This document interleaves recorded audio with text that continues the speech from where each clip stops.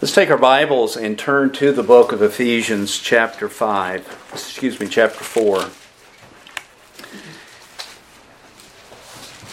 Paul is entering into a section of application. And as I mentioned a week ago, whenever you start applying is when we start squirmy. We get a little squirmy in our seats and get a little distracted in our minds. And I want to encourage us not to do that. I want to encourage us to really sit at the feet of the Lord and to hear what He has to say and to hear how He applies these things in our hearts and lives and really walk away different at the beginning of 2023. I want to read Ephesians 4 verses 17 through 21. Paul writes, "So this I say and affirm together with the Lord, that you walk no longer just as the Gentiles walk, in the futility of their mind, being darkened in their understanding, excluded from the life of God because of the ignorance that is in them, because of the hardness of their heart. And they, having become callous, have given themselves over to sensuality for the practice of every kind of impurity with greediness. But you did not learn Christ in this way, if indeed you have heard Him and have been taught in Him, just as the truth is in Jesus." It is absolutely critical for believing people not only to recognize New Testament commands and New Testament exhortations, not only to recognize perhaps what is right or what is wrong in our service for the Lord, but it is as important for us to recognize old patterns of thinking. If there is one area that I would write down as at the top of the list, if not the number one top of the list, is a failure of American believers to recognize that transformation begins in your thought life. We think that transformation merely is conformity to serving God. And of course, serving God is important, isn't it? There are things that we are to be doing one to another. There's a vast majority of Christian people who think that conformity to the will of God means that I change certain external standards in my life. That if I just change those standards, then I am completely pleasing to the Lord. And there is no doubt that there are certain external standards that believers need to change. No doubt about those two things. But what we fail to recognize is that for we as New Testament believers to be pleasing to God, it begins in the spirit of our minds.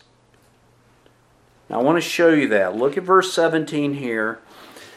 It says, "So this I say and affirm together with the Lord, that you walk," that's your behavior, "that you walk no longer just as the Gentiles also walk in the futility of their mind." Does everybody see that?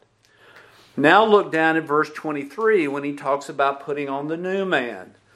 He says that we as New Testament believers are to be renewed in the spirit of your mind. And folks, this is entirely in agreement with what Proverbs exhorts us in the wisdom of God.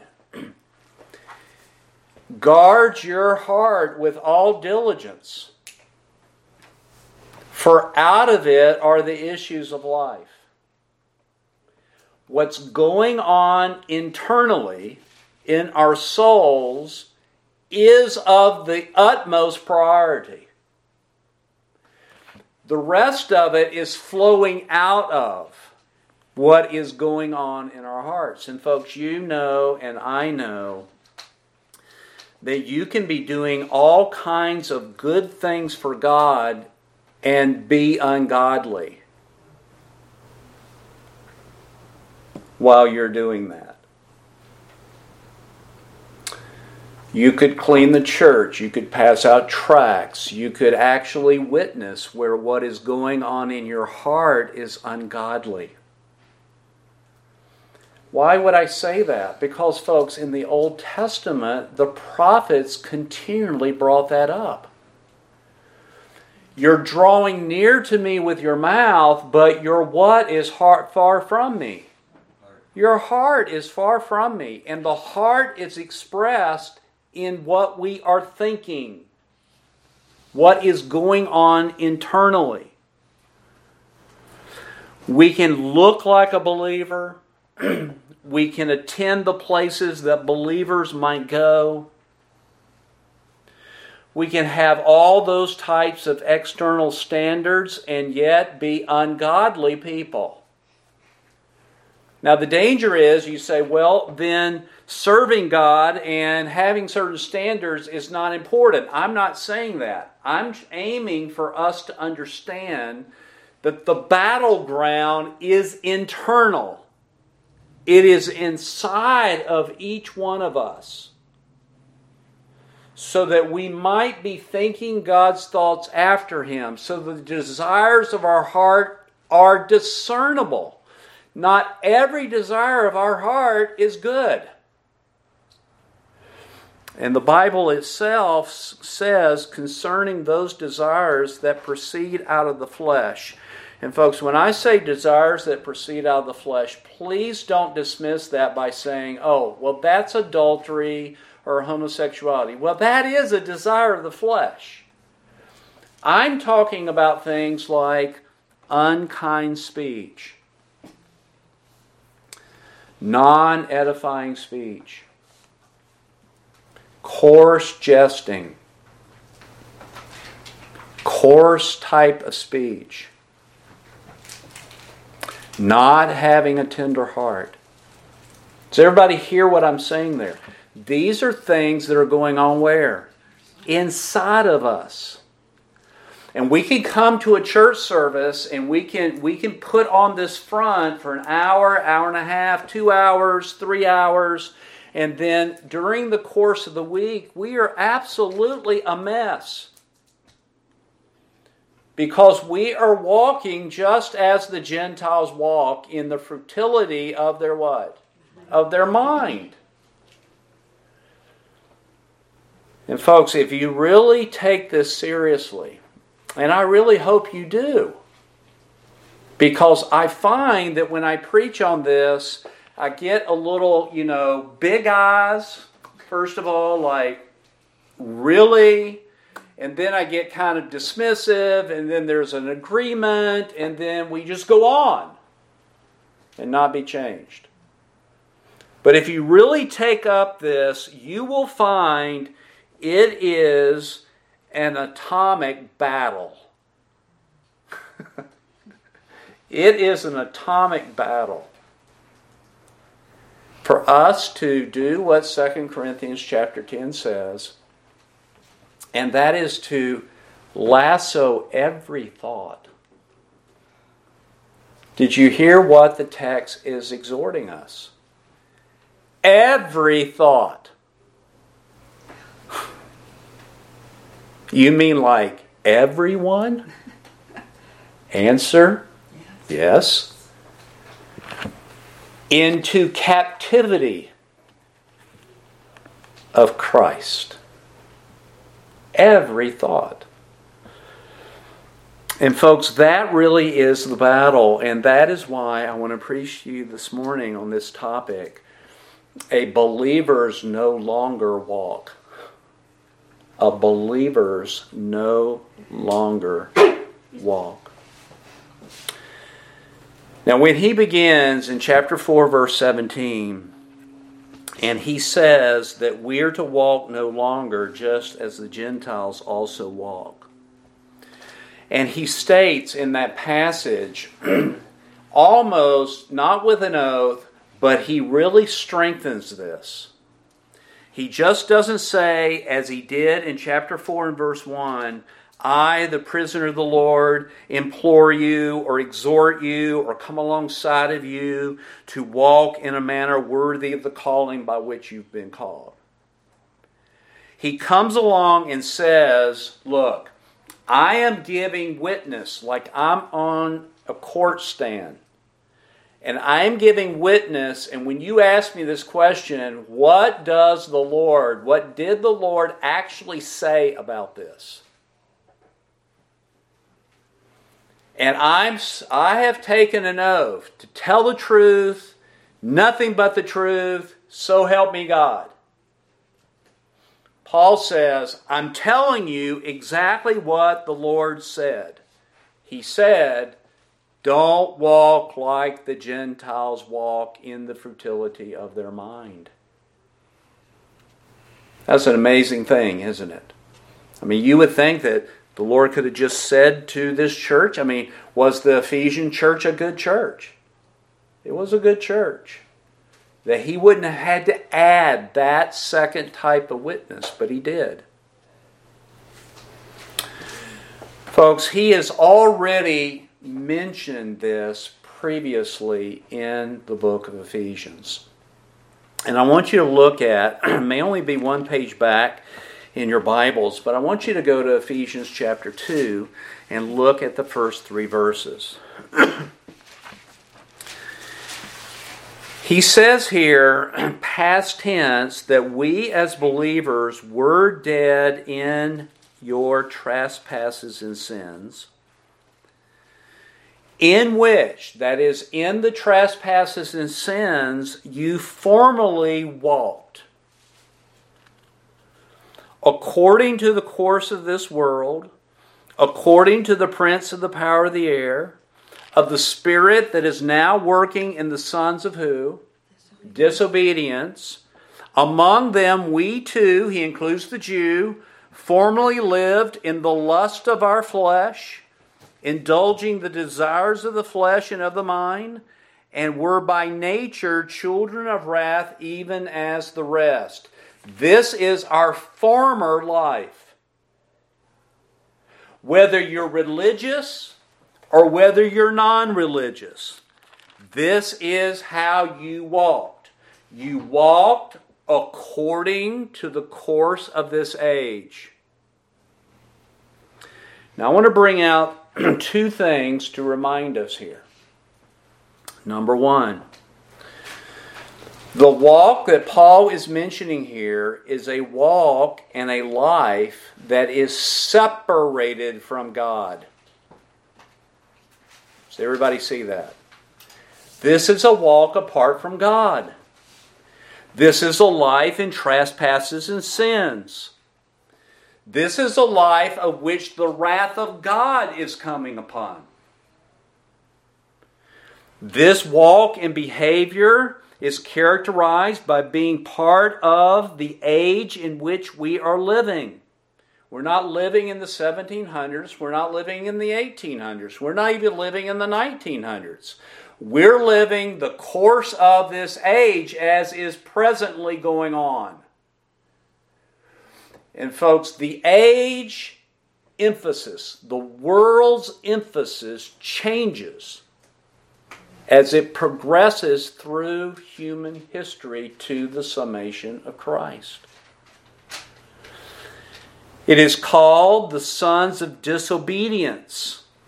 This is their attitude toward God. Disobeying is their default walk, whether they're doing it voluntarily or involuntarily.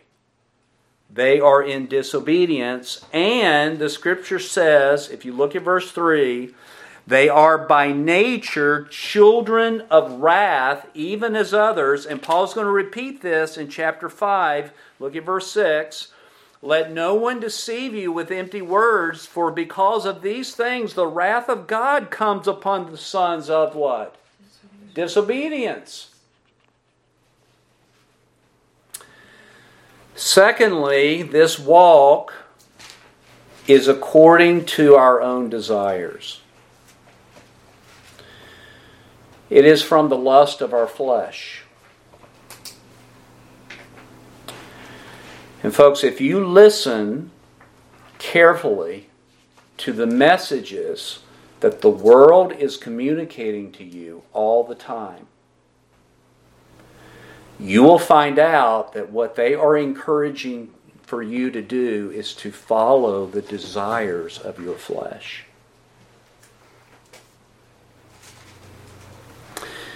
Not only is that walk according to our own desires, that is the lust of our flesh, but that walk has a mindset. It talks about the wills of the flesh and of our thoughts. The world has a certain mindset about it.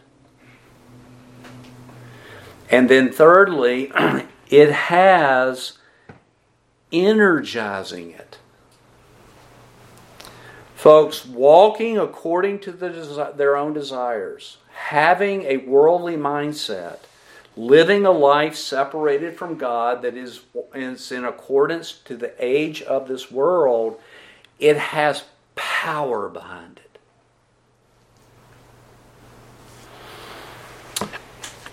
It is the spirit of this age. Isn't it amazing how quickly fallen men and women are motivated by the spirit of this age to actually be sacrificial in fulfilling all of those desires? They will actually kill themselves to do this. And we know, do we not, that the wages of sin is death. It's physical death, and it is the second death, that is spiritually. Now, folks, as we go back to Ephesians chapter 4, do we understand that this is not how you learn Christ? In other words, folks, when you got saved, when you were genuinely converted, you got saved because you wanted to be saved from something. Right? And folks, the mistake today is it's not just being saved from the penalty of sin. It's being saved from the real problem. Sin. That's the real problem.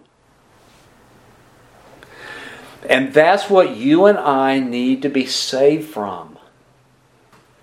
We need to be saved, someone has worded it this way, from sin and self. That's why we come to Christ. So why in the world would we take that and then morph Christianity into some form of justifying people's walk like the Gentiles walk as if that's okay?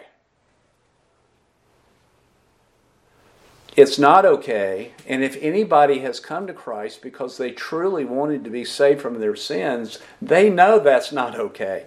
They don't want that anymore. They want genuine deliverance. So Paul has already talked about the way we formerly walked. All of those are past tense verbs. And so now he comes into Ephesians chapter 4 and he says, look, Don't walk like they walk in the futility of your mind. Now, folks, as we go through this, you're going to find out that if you have any Christian maturity about you, that you're going to say, yes, that's exactly the way I live my life. I live my life in the futility of my mind. The word futility here means aimlessness, a transitoriness. If we were going to word it in the words of Ecclesiastes, we would say the vanity of our minds. And of course, you know, Solomon writes by divine inspiration, it's all what? It's all vanity. Vanity of vanities, saith the preacher. And that's the way it is when you look at things under the sun. It's all transitory. It's all empty. It's all aimless. Now, folks, I want to bring some things out of here to re-emphasize for us 5 things. Number 1, the source of our walk comes out of the spirit of our mind. You ever known someone who professes Christ, and then it seems like all of a sudden they go back into the things of the world? And you say to yourself, I don't understand how that could happen so fast. It didn't happen that fast. What you didn't see, what was going on where? In their mind, their heart, their thinking. This is the way parents are sometimes. I've had to deal with parents whose children went wayward. And they would say to me, I don't understand. My children came to church. My children stood up and sang the songs of Zion. They quoted Bible verses. They participated in activities. They seemed to be delighting in all these things. And lo and behold, they've left home and they're doing things that mom and dad never taught them. It's because something was going on in their heart and in their minds. Years ago, here in this church, there was a youth group. And I found out accidentally that the youth group was saying to each other, once I leave this church, I'm not doing any of this anymore.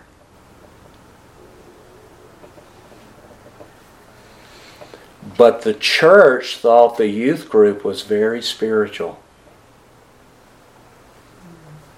because they were doing things and participating in things and acting in activities and going to camps and, quote, making decisions.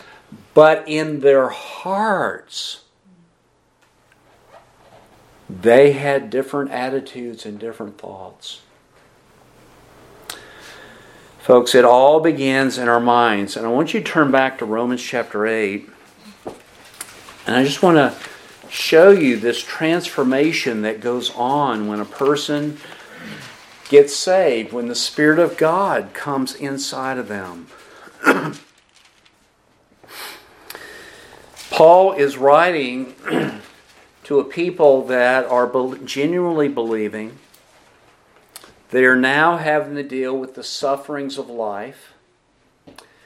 They're also now having to deal with their sinful nature. And Paul says, look, verse 2, the law of the Spirit of life in Christ Jesus has set you free from the law of sin and death. Verse 4, so that the requirement of the law might be fulfilled in us who do not walk according to the flesh, but according to the Spirit. Everybody see the dichotomy there? Now note verse 5. For those who are according to the flesh set their minds on the things of the flesh. Does everybody see that? That's one side of the coin. A mindset on the flesh. Then it says, for those who are according to the flesh set their minds on the things of the flesh, but those who are according to the Spirit, understood, set their minds on the things of the Spirit. So you see those two things there. Now folks, he's not contrasting a carnal Christian with a spiritual Christian. He's contrasting the lost and how they think to a genuine believer. Now note verse 6. For the mind set on the flesh is death or condemnation. But the mind set on the Spirit is life and peace. Because the mind set on the flesh is what toward God? Hostile toward God.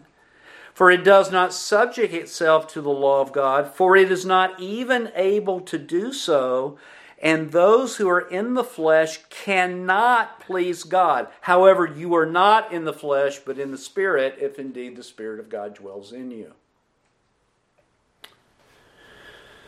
Folks, there is a mindset of the flesh. It is hostile toward God. When God sees your thoughts, it is hostile to God. Your thoughts are hostile to God. It is not submissive to God. So folks, submission begins where? In the spirit of our mind or our heart. That's where submission begins. And a mindset on the flesh cannot please God, no matter what kind of, quote, activities you are doing,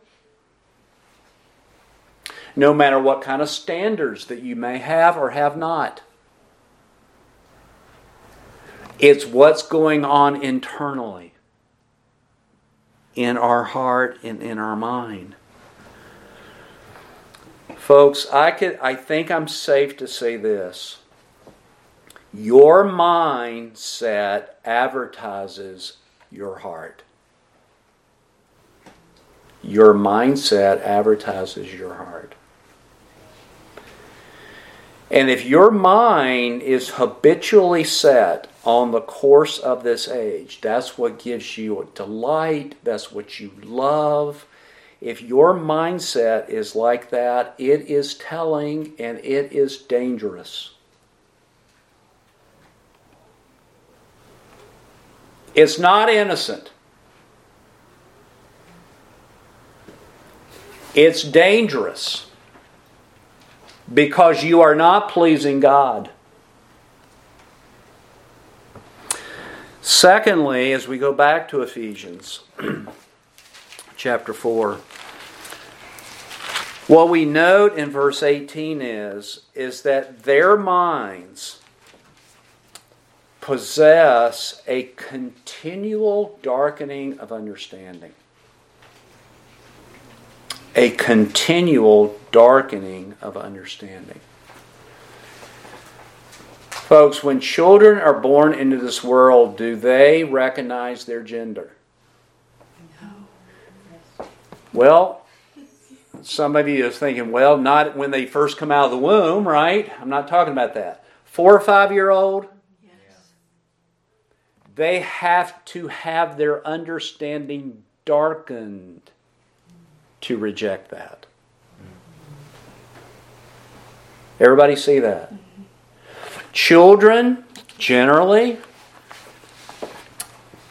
Girls go toward dolls and houses and babies and things like that. Guys go to guns and, killing each other and things like that.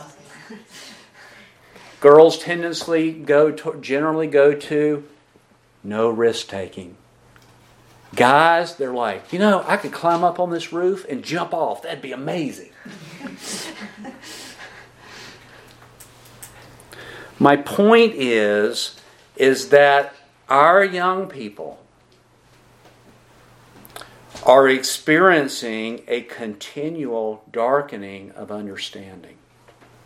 That whatever light of conscience that they have, the world is busy bringing greater depths of darkness. Now, they're born dark with darkness.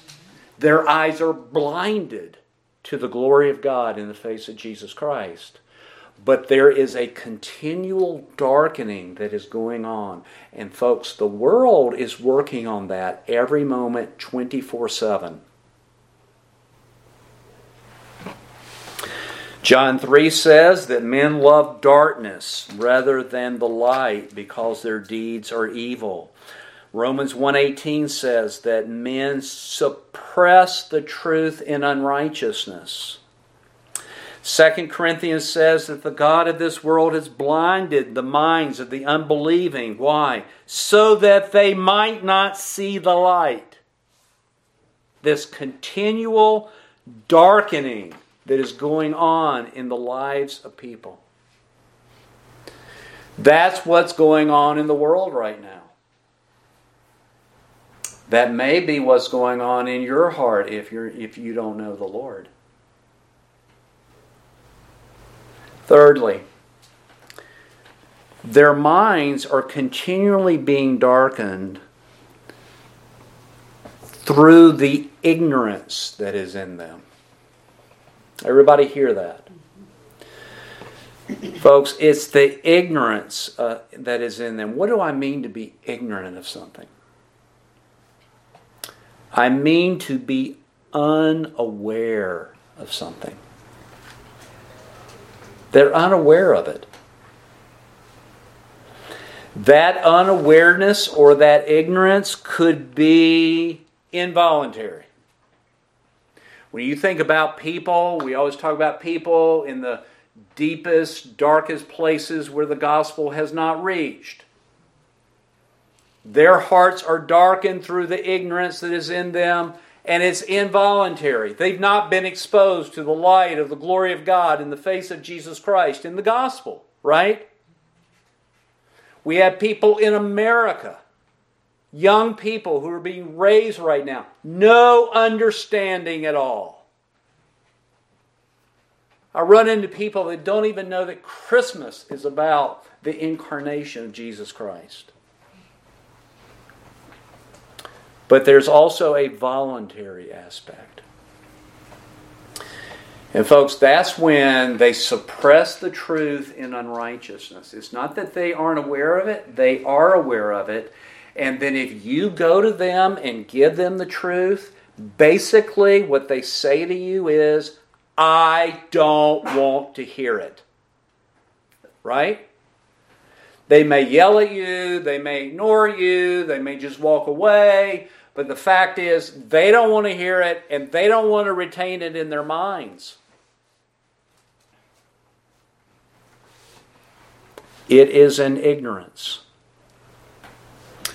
It is, as I wrote in my notes here, man choosing the tree of the knowledge of good and evil every day. They would rather know evil than know God. They would rather experience the darkness of evil than to know life eternal. It is a daily choice that they have. Now, folks, they are being darkened in their understanding, excluded from the life of God because of the ignorance that is in them. And the result of this is out of this type of heart, a hard heart. It says, because of the ignorance that is in them, because of the hardness of their what? Of their heart. What is a hard heart? A hard heart is an obstinate heart. It's a stubborn heart. It's a dullness of heart. Folks, it is a heart that is not responsive to God. And I know you've used this phrase before. Well, I witnessed to them, but it was like water off of a duck's back. It just runs off. It doesn't penetrate at all. There's no movement in them to the treasure and the riches of Christ. There's no desire to be in their Bible, to really know God and to love Him. There's no desire to truly understand the Bible. They just grab certain verses here and there that tends to help them. It's like the marathoner who has on his shirt, I can do all things through Christ who strengthens me. That verse doesn't have anything to do about marathoning. Nothing.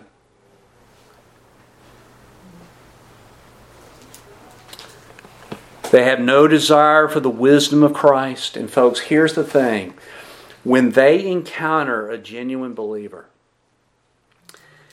it boggles their minds that someone could give themselves to such a thing. You go to church? Oh yeah, I go 3 times. 3 times a week?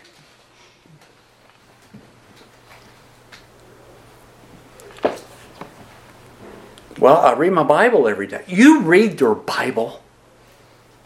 You got to be a legalist.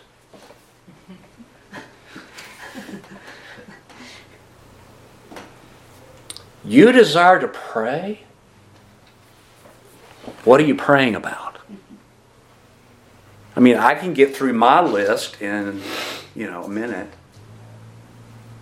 In fact, I don't even have to pray unless someone has a heart attack on a football field. And then all of a sudden we're all what? Praying. But Proverbs says that God says, you wouldn't hear me when I called. I won't hear you when you call.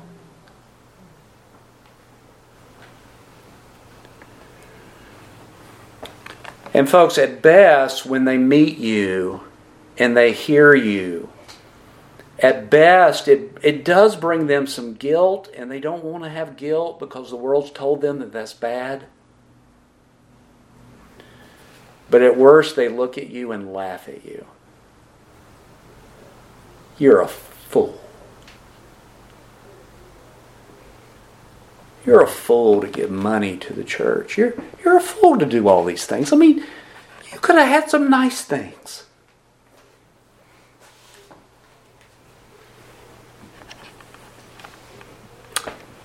That's flowing out of a hard heart.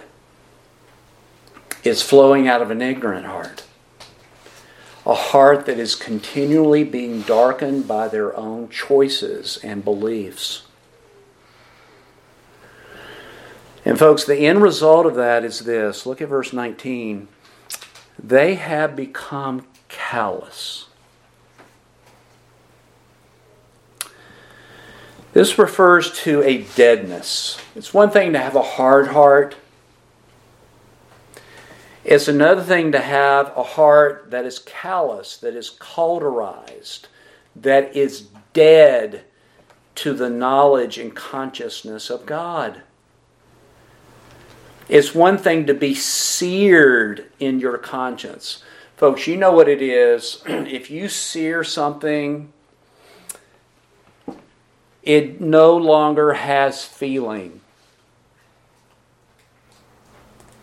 It's not responsive. It can sit there. My mother used to look at me and she would say, "Listen to me. Don't act like a bump on a log." What was she saying? You're just totally dead. You're hearing me, but you're not hearing me. Bumps on a log have no response. But it's there.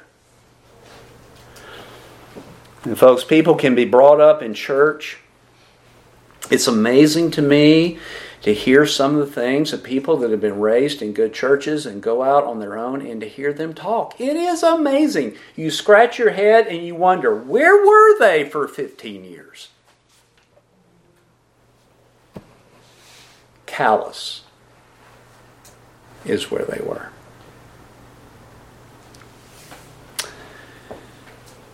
Now, folks, this is not how we are to walk. We're to be sensitive to the truth. We're to be responsive to the light. We're not to have a darkened understanding. We're to walk in the light of the glory of God. We're to walk in the light as He is in the light. Amen? That's how we are to be walking. Not only have they walk in the aimlessness or the futility of their mind, but folks, secondly, they do this. They hand themselves over to sensuality. You'll see that in verse 19. They, having become callous, this is what they do, have given themselves over to sensuality.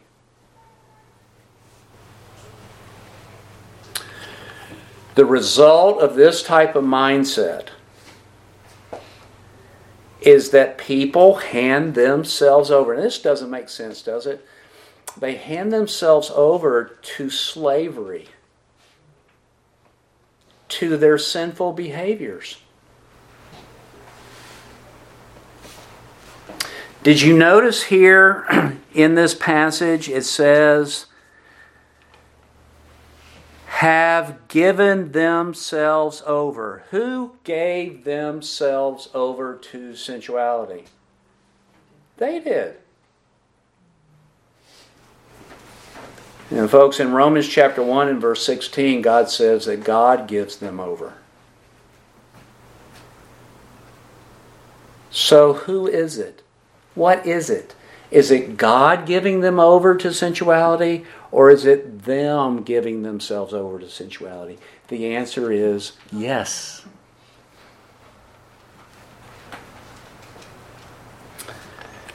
Man chooses to hand himself over, and God judicially judges that choice of heart by giving themselves over to it. It's a slavery. And I've said this many times. Many of you were raised in Christian homes. I thank God for that. There are doors of sinful behavior you have never entertained. May you never entertain them. You will never have a battle with it. And there are others of us, including myself, that was not raised in a Christian home. We were not raised in accordance to the truth. And I have all kinds of doors of sinful behavior that in many times I can go into prayer and I can see and hear things that happened in my youth. And it grieves me with all my heart. And you got to battle it to even get it out of your mind.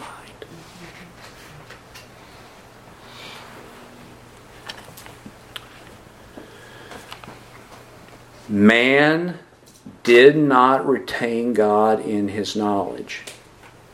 God gave them over. And folks, we're just not talking about sensuality. We're talking about things like things that are acceptable today. Divorce and remarriage. Romantic dating.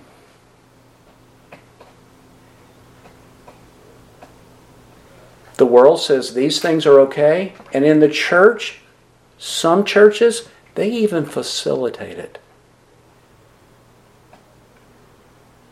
And wonder why their young people get in trouble.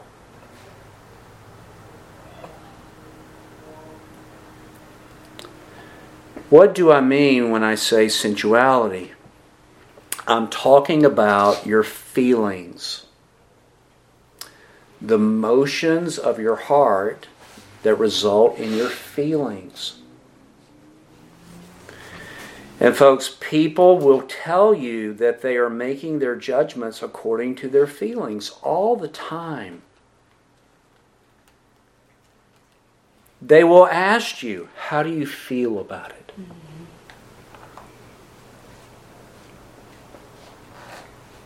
They're asking you to consult your God. Your God is your feelings.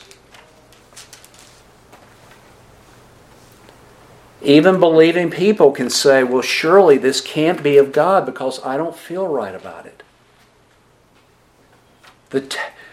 Folks, it's not about our feelings.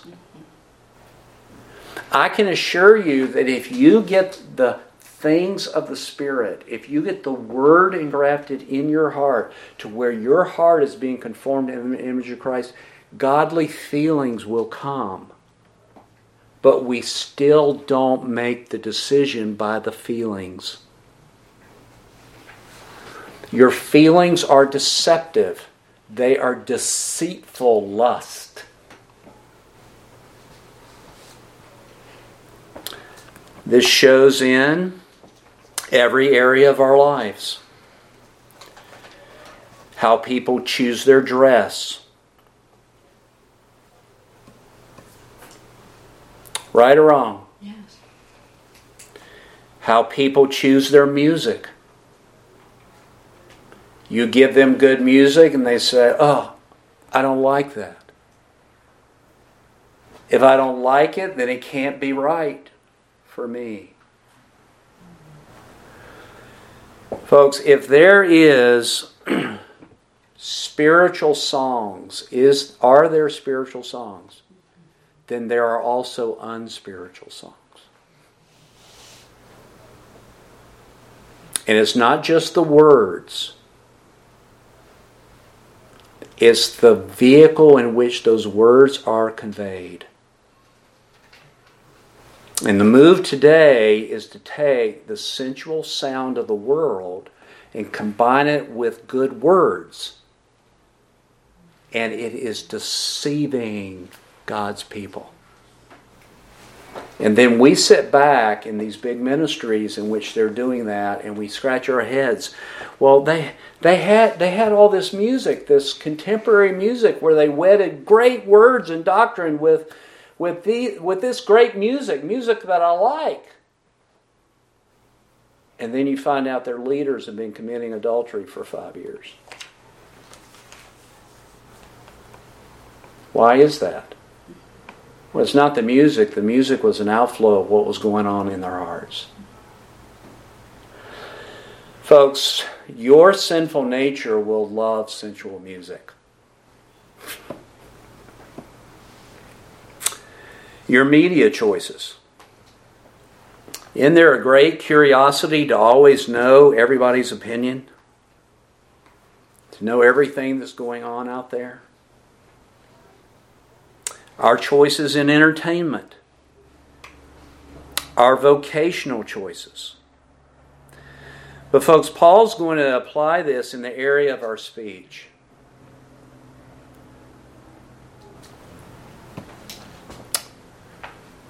Worldly, Gentile walking type of speech. People consult their feelings about what church to attend. They consult their feelings about the aims of life. And folks, they are enslaved to this. Isn't it amazing that an alcoholic can say, I can give this up anytime I want to?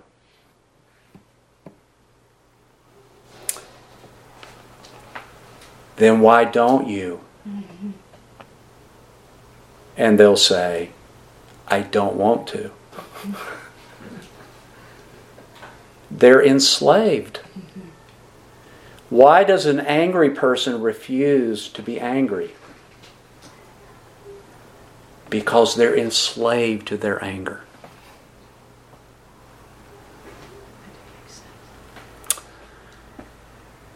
And folks, what occurs when this happens, if you look at verse 19, is the practice of every kind of impurity with greediness. Now I want to make application for us in the area of our speech.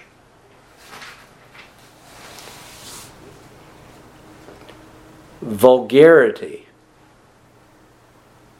is sinful.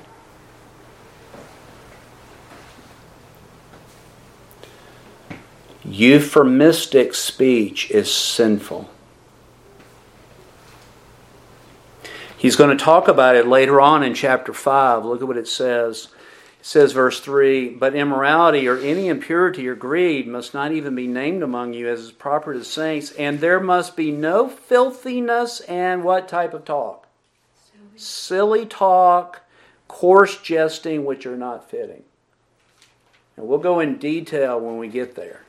Hopefully you won't choose to miss that service.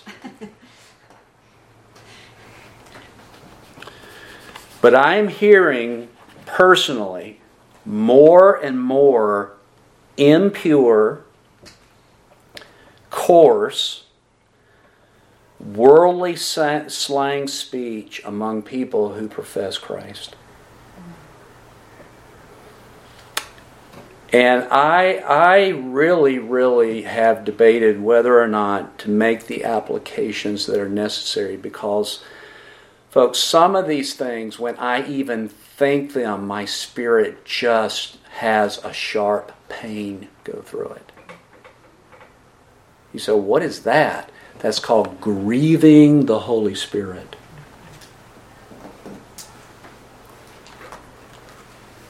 And I only want to bring up 4.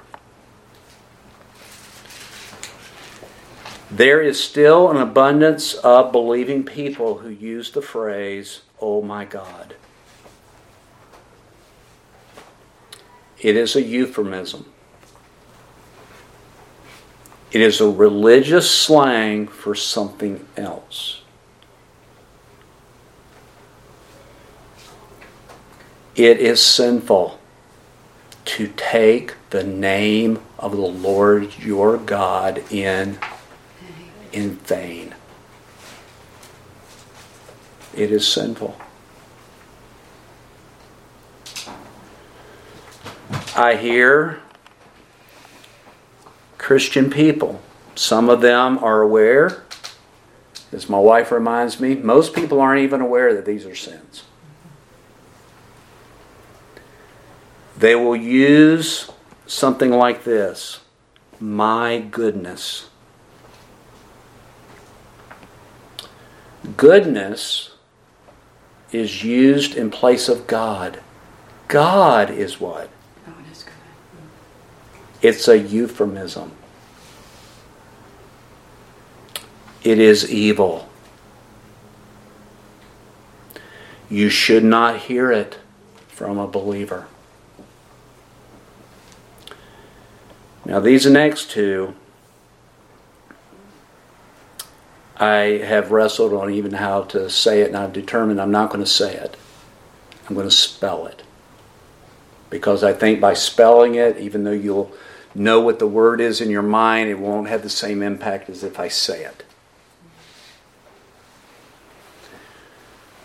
I hear more and more from professing people using the phrase SCREW.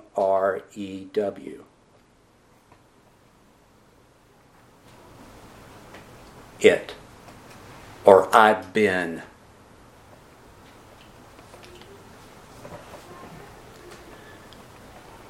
I know you young people don't know this, but I lived in the generation where that term was originated. And I know what it means.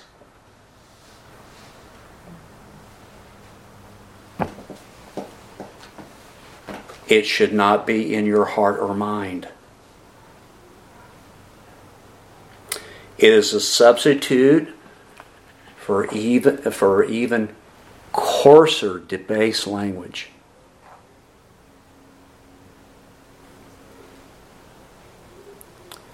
I hear more and more from Christian people using this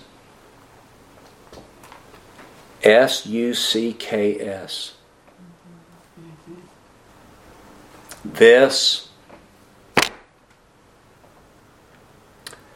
I came from the generation. I know what that means.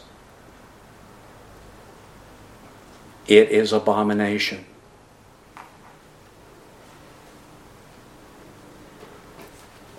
And folks, we can pick up these phrases involuntarily. Why do I say that? It's the course of this age. If there's one thing this age is doing, it's debasing our language. People don't even talk in sentences anymore. Everything's abbreviated. It's like you got to learn a third language. Now, don't walk away from here and say, Pastor Jones is against abbreviations. No, I'm not. Don't walk out of here and say, Pastor Jones is against emojis. I use some sometimes. But I will say, if you send me a quote sentence and it's all emojis, I have no idea what you're saying. And I have no desire to learn Egyptian hieroglyphics in order to be able to determine it.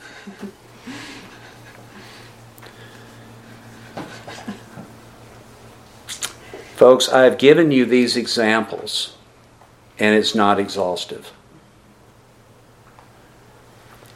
And in giving you those examples, I have been grieved. But I have given them to you so that you will not sin. Amen.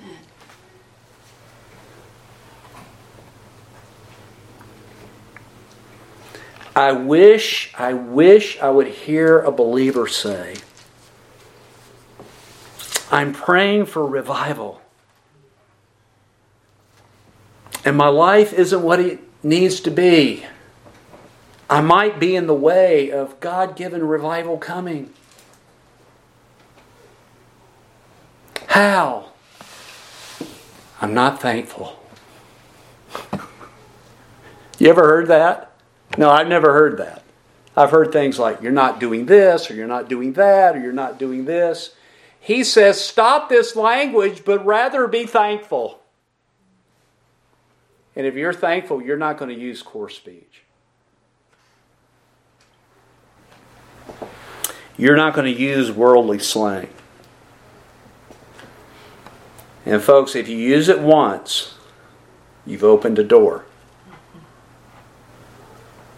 And you'll use it again. And let me tell you where you need to stop it.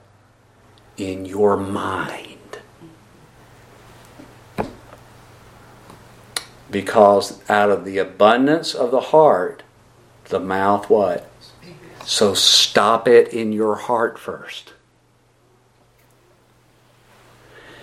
And folks, the world does this with greediness. Have you ever noticed that? It's just like a drug. They got to have more and more and more and more.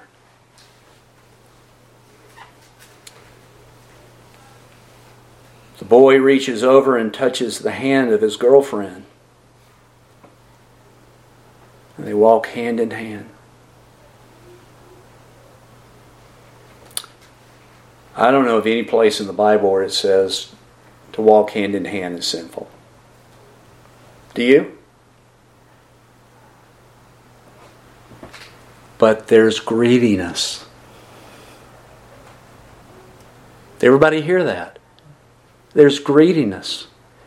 In the best of men. In the best of women. There's greediness. And the hand doesn't tantalize anymore. And folks, all of that begins because of what you're thinking in your heart.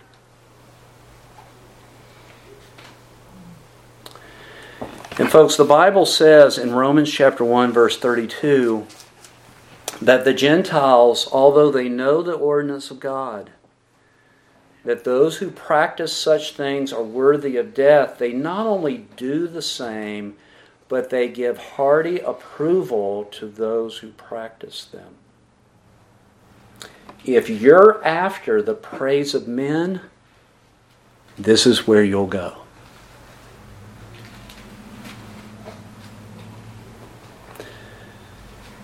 There are no end of cheerleaders for you to follow your heart. The Bible says those who follow their hearts are fools. There's no end of cheerleaders for people to say for you to obey your heart, to do what's right for you. You got to do what's right for you. No, you got to do what's right in the sight of God.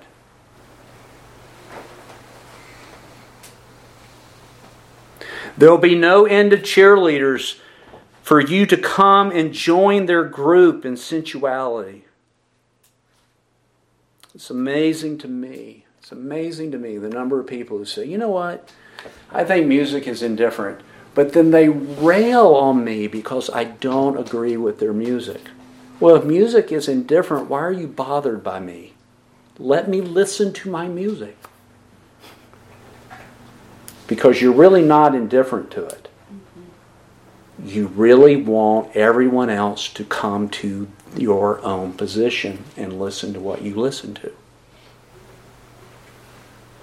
That's true in dress. That's true in our media choices. It's true in our entertainment. It's true with our speech. Folks, our society, this is the way our society is walking. This is what we desire to be safe from. This is what the gospel does in the life of someone. It instructs them not to be worldly, but to be godly in this present age. Did you hear that? To be godly is to be different. You won't have their accolades. You won't have them patting you on the back.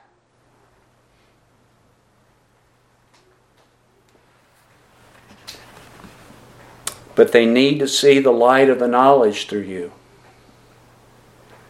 They need to have their ignorance blasted away. They need for God to do a creative work inside of them. The God who said, "Let light be out of darkness." And it can only happen in their lives as we live a life, a walk that is not like the Gentiles' walk. And to give ourselves to the governing of our own minds. Folks, we are immersed in a sea of sewage. I'm talking about in Christian homes. Every one of us lives in a world of sewage. You say, well, my home isn't like all the homes. Yeah, but they have a sinful nature. And it doesn't matter whether you only got 5 blots of sewage or whether you're baptized in it. You're still living in the midst of what? Sewage. And folks, this is not the way you learn Christ. You didn't learn to take the gospel of Christ and use it as an excuse for the indulgence of your flesh. You didn't learn Christ to use some exterior covering to cover over your evil heart.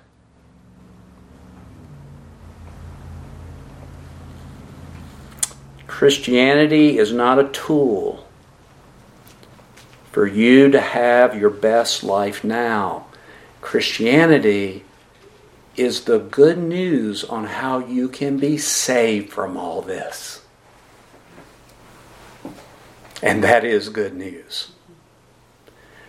May God grant us the grace. Folks, remember, this is not optional. These are words breathed out from the risen Christ himself. Don't walk like the Gentiles walk in the vanity, the futility of their minds. Let's pray.